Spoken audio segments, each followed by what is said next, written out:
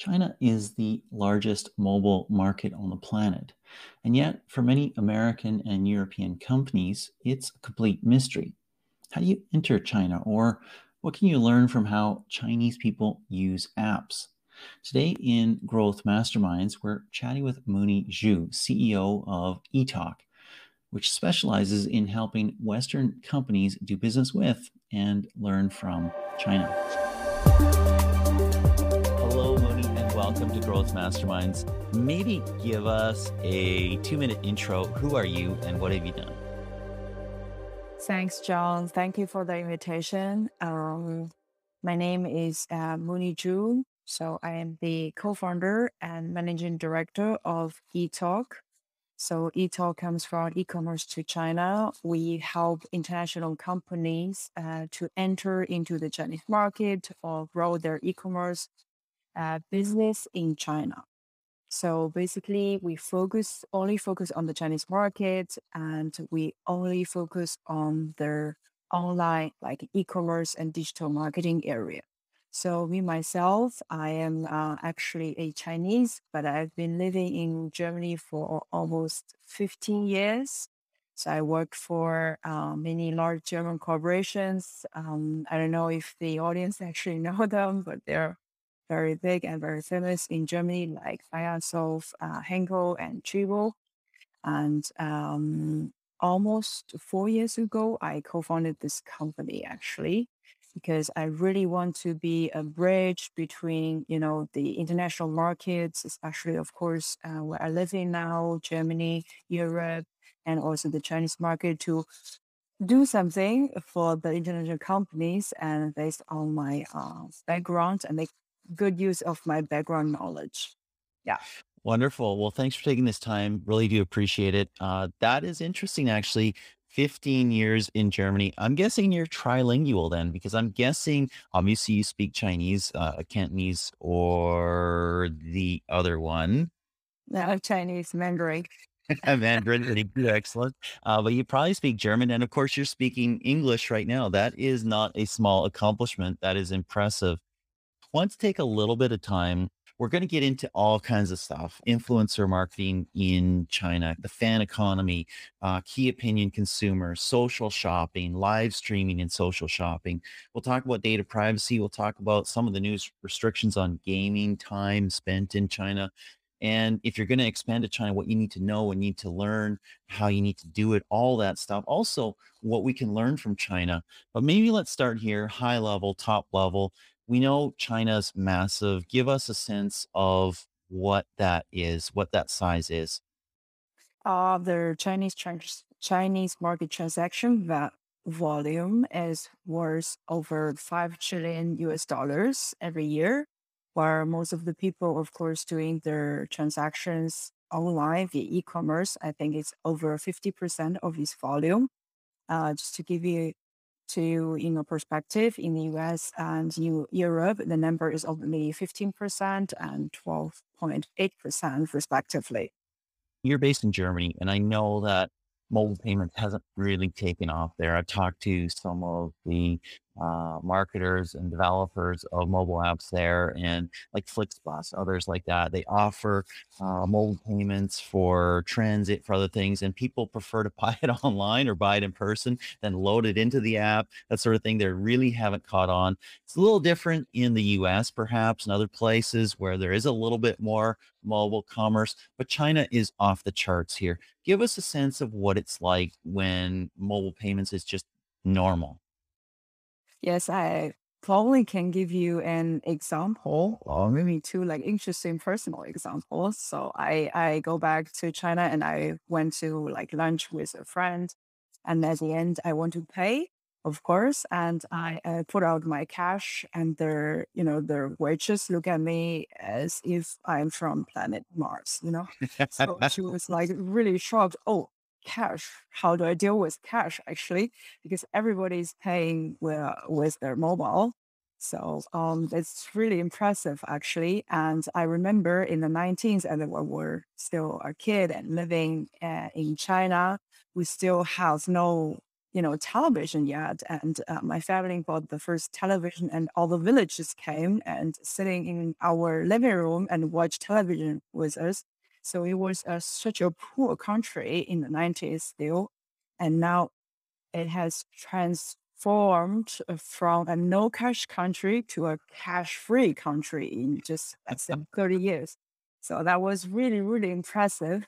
Yes. So what happened there? Did your friend pay or something like that, and then you reimbursed her, or what did you do?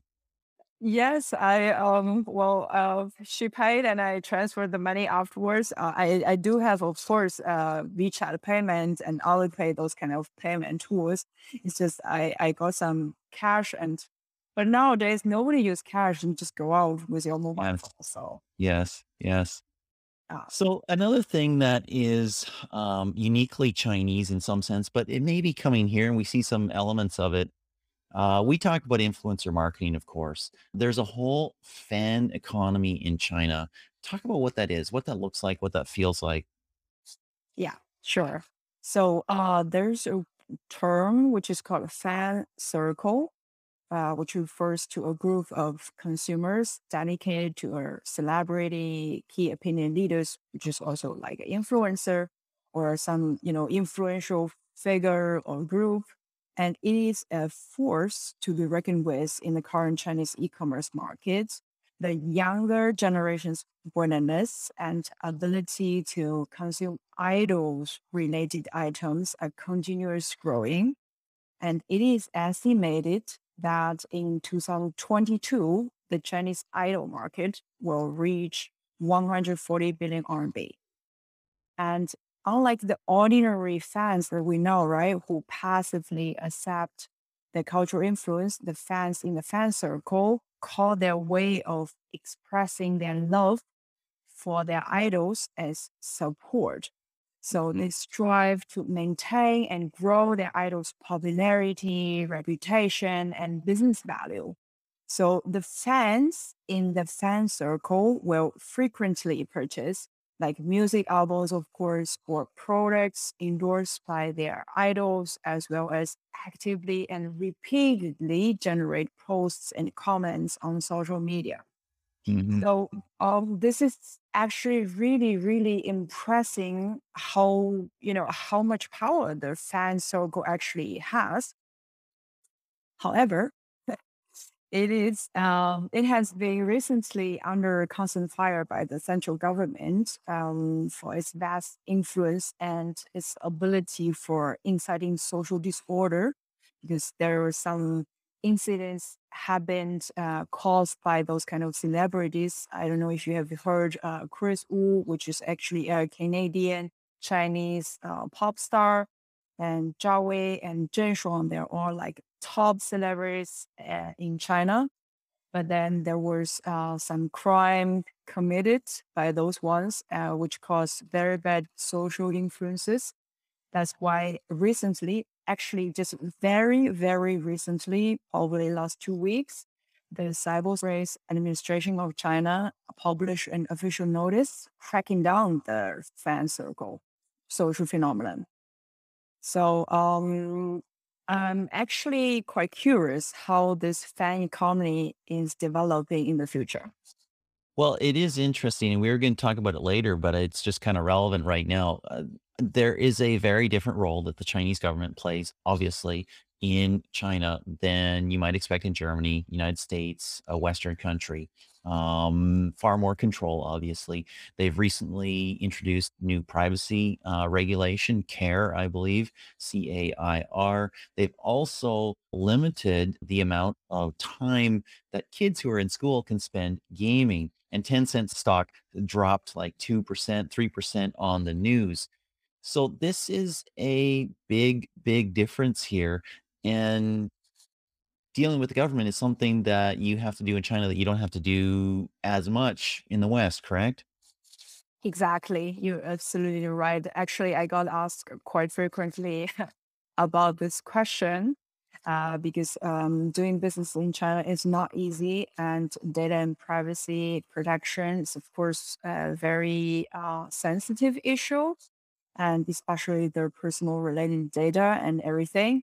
and the government's influence and control regulation over those kind of companies actually recently happened to those tech companies, causing their stock market, very turbulent.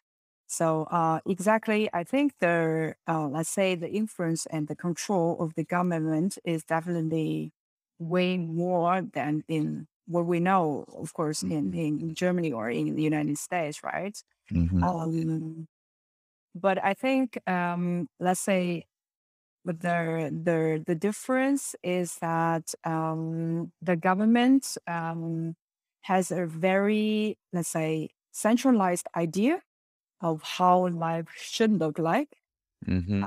and then they try to intervene and influence a lot on that.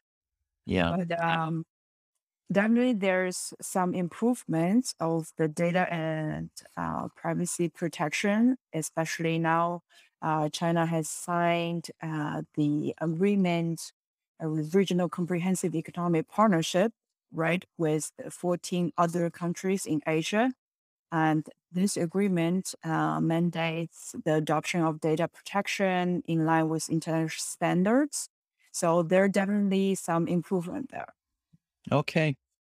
Let's talk a little bit about social shopping and live streaming, because that is also a uniquely Chinese phenomenon where you get a live streamer, often a some minor celebrity or online celebrity, but not always necessarily, who is essentially selling a product. It's kind of like the home shopping network on social media. Talk about that, how that, what that looks like, how that works. Yes, I think live streaming is becoming a phenomenal shopping experience and very unique actually in China, started just several years ago. So it builds, of course, a real-time interactive shopping experience. I often explain it to my clients that it's similar to a TV shopping, but it's of course way beyond that, right? Yes. So during the live streaming, the host introduces the products, demonstrates their use, and explains their functionalities, while of course, promoting this kind of product. For example, if you want to sell a pan through live streaming, the host may use the pan to cook a dish live to demonstrate all its functions and to show the product quality.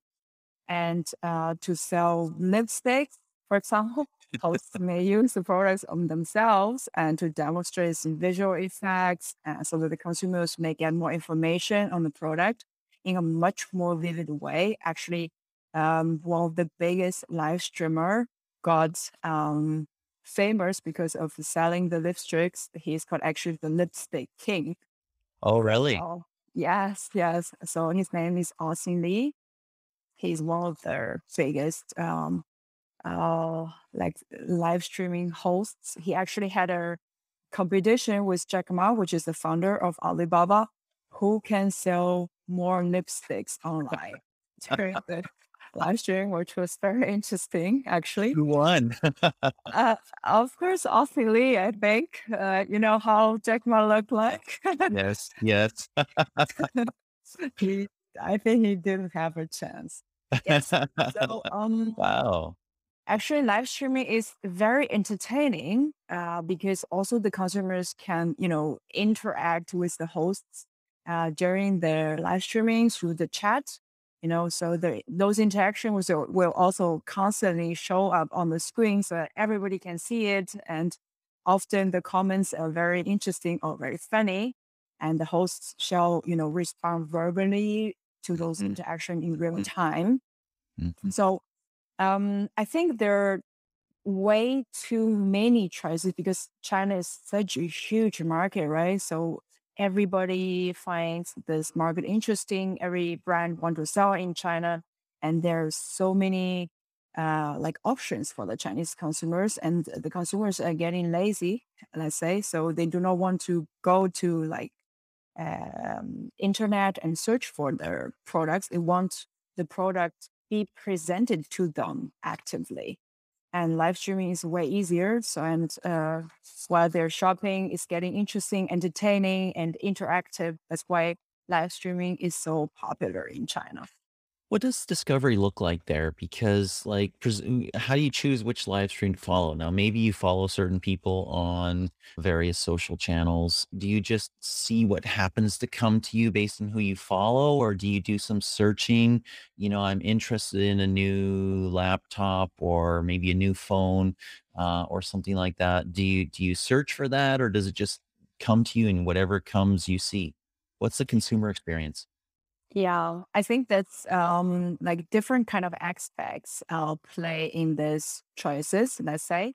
So there are big KOLs or hosts, right? Live streamers, like everybody know, and they often get millions of followers. And when they have live streaming and everybody go watch it, because they also get very exclusive discounts with the brands they collaborate with. So it's not only I go there, discover the products, but also I get very good deals. Okay. So that's why following those bigger KOLs or live streamers is also kind of a smart purchase decision. So that's why they're so popular and become even more popular. And nowadays, internet, knows actually your preferences, right? So your search, your search results and everything, every content that you see is personalized and pushed to you actually. And of course, Alibaba and Tencent, all the other players knows how the algorithm, how the consumer shopping behavior looks like. And they keep pushing very relevant content according to your interests. Yes. So, want to get into two sort of related aspects here, learning about China. One is if you want to expand to China, and the other is if you want to learn from China. Let's start with the first one. If you want to expand to China and come into China with your game, with your app, with your e-commerce solution, whatever it might be, what do you need to know? Actually, as you probably already know, like Google, YouTube, Facebook have one thing in common, right? In China, they are all blocked, they are all banned. So by the Great Firewall. However, the Chinese consumers are not missing out on any of those amazing functionalities because China has built its own digital landscape with big players like Alibaba, Tencent, and Baidu providing similar services. So, for example, in the West, besides Amazon, Webshop, Webshop is very common and successful e-commerce solution. However, in China, e-commerce is dominated by marketplaces. Hmm. So if you want to sell in China, you have to go to the marketplaces like Tmall, JD, and Pinduoduo, which together all these three big players will make up 90% of the e-commerce market. So, and also like one very important difference is that in the West, online stores are connected to an index, of course, by Google, right? So if you want to search for a product, I often go to Google and search for, I don't know, a phone that I want to buy, and then every shopping results related will show up on Google. However, if you go to the equivalent search engine in China, like Baidu, which is also over 90% of the market share, so you will not find those shopping results.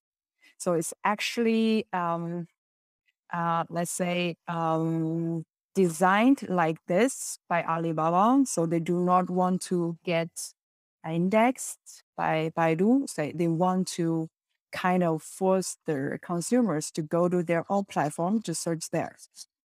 Wow. So when you search for products, you just go to directly to Alibaba or JD or Pinduoduo or whatever those platforms. You do not go to search engine. Interesting. Interesting. Yeah. And also maybe a little bit about the Chinese consumers, which is also very interesting. They are extremely digital savvy. So Chinese consumers spend an average of 6 hours on internet per day. And they are very open to new ideas and concepts. So if you have something new, and brilliant. So don't afraid to go to the Chinese market because people would like to try out new things. Okay. And everybody use internet. Actually, even my grandma often buy things online. So I think that's kind of weird in the Western world because the older generation they're not so friendly with their with internet with digital solutions. But in China, it's totally different, and especially actually after the pandemic, the number of elderly consumers has increased significantly because they have to shop food online. Mm-hmm. Mm-hmm. Well, Right. now, if you want to learn from China, if we want to take lessons from China, whether that's e-commerce, whether that's games, whether that's other types of apps and mobile experiences, what's most applicable about the way China uses technology for the West? Yes. There are some, let's say, development there, like the impact of 5G, the mobile payments, the mobile services, and everything, right? Makes China actually now ahead of a lot of countries in those aspects. Um, by the end of 2020, actually 1.2 billion people subscribed to mobile services in China. So, which is almost 83% of this region's population. And this is, of course, placed China as the world's most developed mobile markets, right? And more than 990 million people in China now use mobile internet services, and this figure expect to grow a further 200 million by 2025. So during the COVID-19 pandemic, or actually in China, it's actually post COVID-19 already. There's a shift of focus on the health and livelihood of individuals and communities. And because of the social distancing measures implemented, so people actually want to stay even more connected with each other. And a lot of people, but at the same time, you have to, stay connected in a safe way. And those kind of technologies and services provided by mobile helped a lot, right? And this is actually one of the most remarkable contributions of the mobile connectivity in China. Across China, mobile networks and 5G in particular has supported the frontline healthcare efforts to stem the rate of the infections while also enabling remote business operations to comply with social distancing rules. So the pandemic has actually presented a test platform for a wide range of 5G enabled solutions. And this, of course, is something what China did especially well during this time.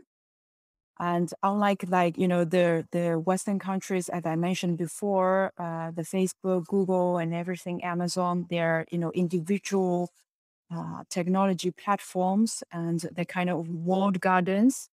But in China, it's called actually ecosystems. So if you Yes. go to the Alibaba ecosystem or Tencent ecosystem, when you are within one of those ecosystems, you can search, you can social, you can commerce, logistic, payments, etc. They are all seamlessly blended together. Mm-hmm. Mm-hmm. So I think this kind of system is more advanced than individual platforms or technologies. That's I What does think that it mean was my for what does that mean for your social profile in China? Is your social profile sort of segmented into each of those ecosystems? Or is there connectivity between them? So you have like a continuity of friend graph and other things between those ecosystems. actually to be honest, I think those ecosystems they kept themselves separated from each other, Mhm. but of course also connected in a way, right? So the ecosystems are huge. So they build their ecosystem with every service that your life will need, and they try to keep you there in their own ecosystem Mm. because it's already enough that you stay in one ecosystem. However, of course, your profile is in different ecosystems. For example, you cannot. I think I know nobody who do not shop on Tmall, which is Alibaba ecosystem, and I also do not know anybody who do not use WeChat, right? Yes. Which is the Tencent ecosystem. The both systems, they are kind of in a competition. So that's why they want to expand their own ecosystem and separate from each other. However, of course, they're kind of connected. And inside of one ecosystem, you will have actually let's say Alibaba calls it a unified ID. So you will get recognized everywhere you go inside of this ecosystem, which makes their targeting, communication, and marketing way more precise. Right. Interesting. As we deal with more and more data privacy issues, especially on iOS, but also on Android in the West, we can only assume that and Amazon would love to have a similar ecosystem. All your Yep. central, all your news, all your products, all your shopping, all on the Amazon ecosystem. And Facebook would like the same, and Google would like the same, and others as well. Mooney, I do appreciate your time. Thank you so much for spending this time with me, and hope you have a wonderful day. Thank you very much, John. I had fun. Thank you.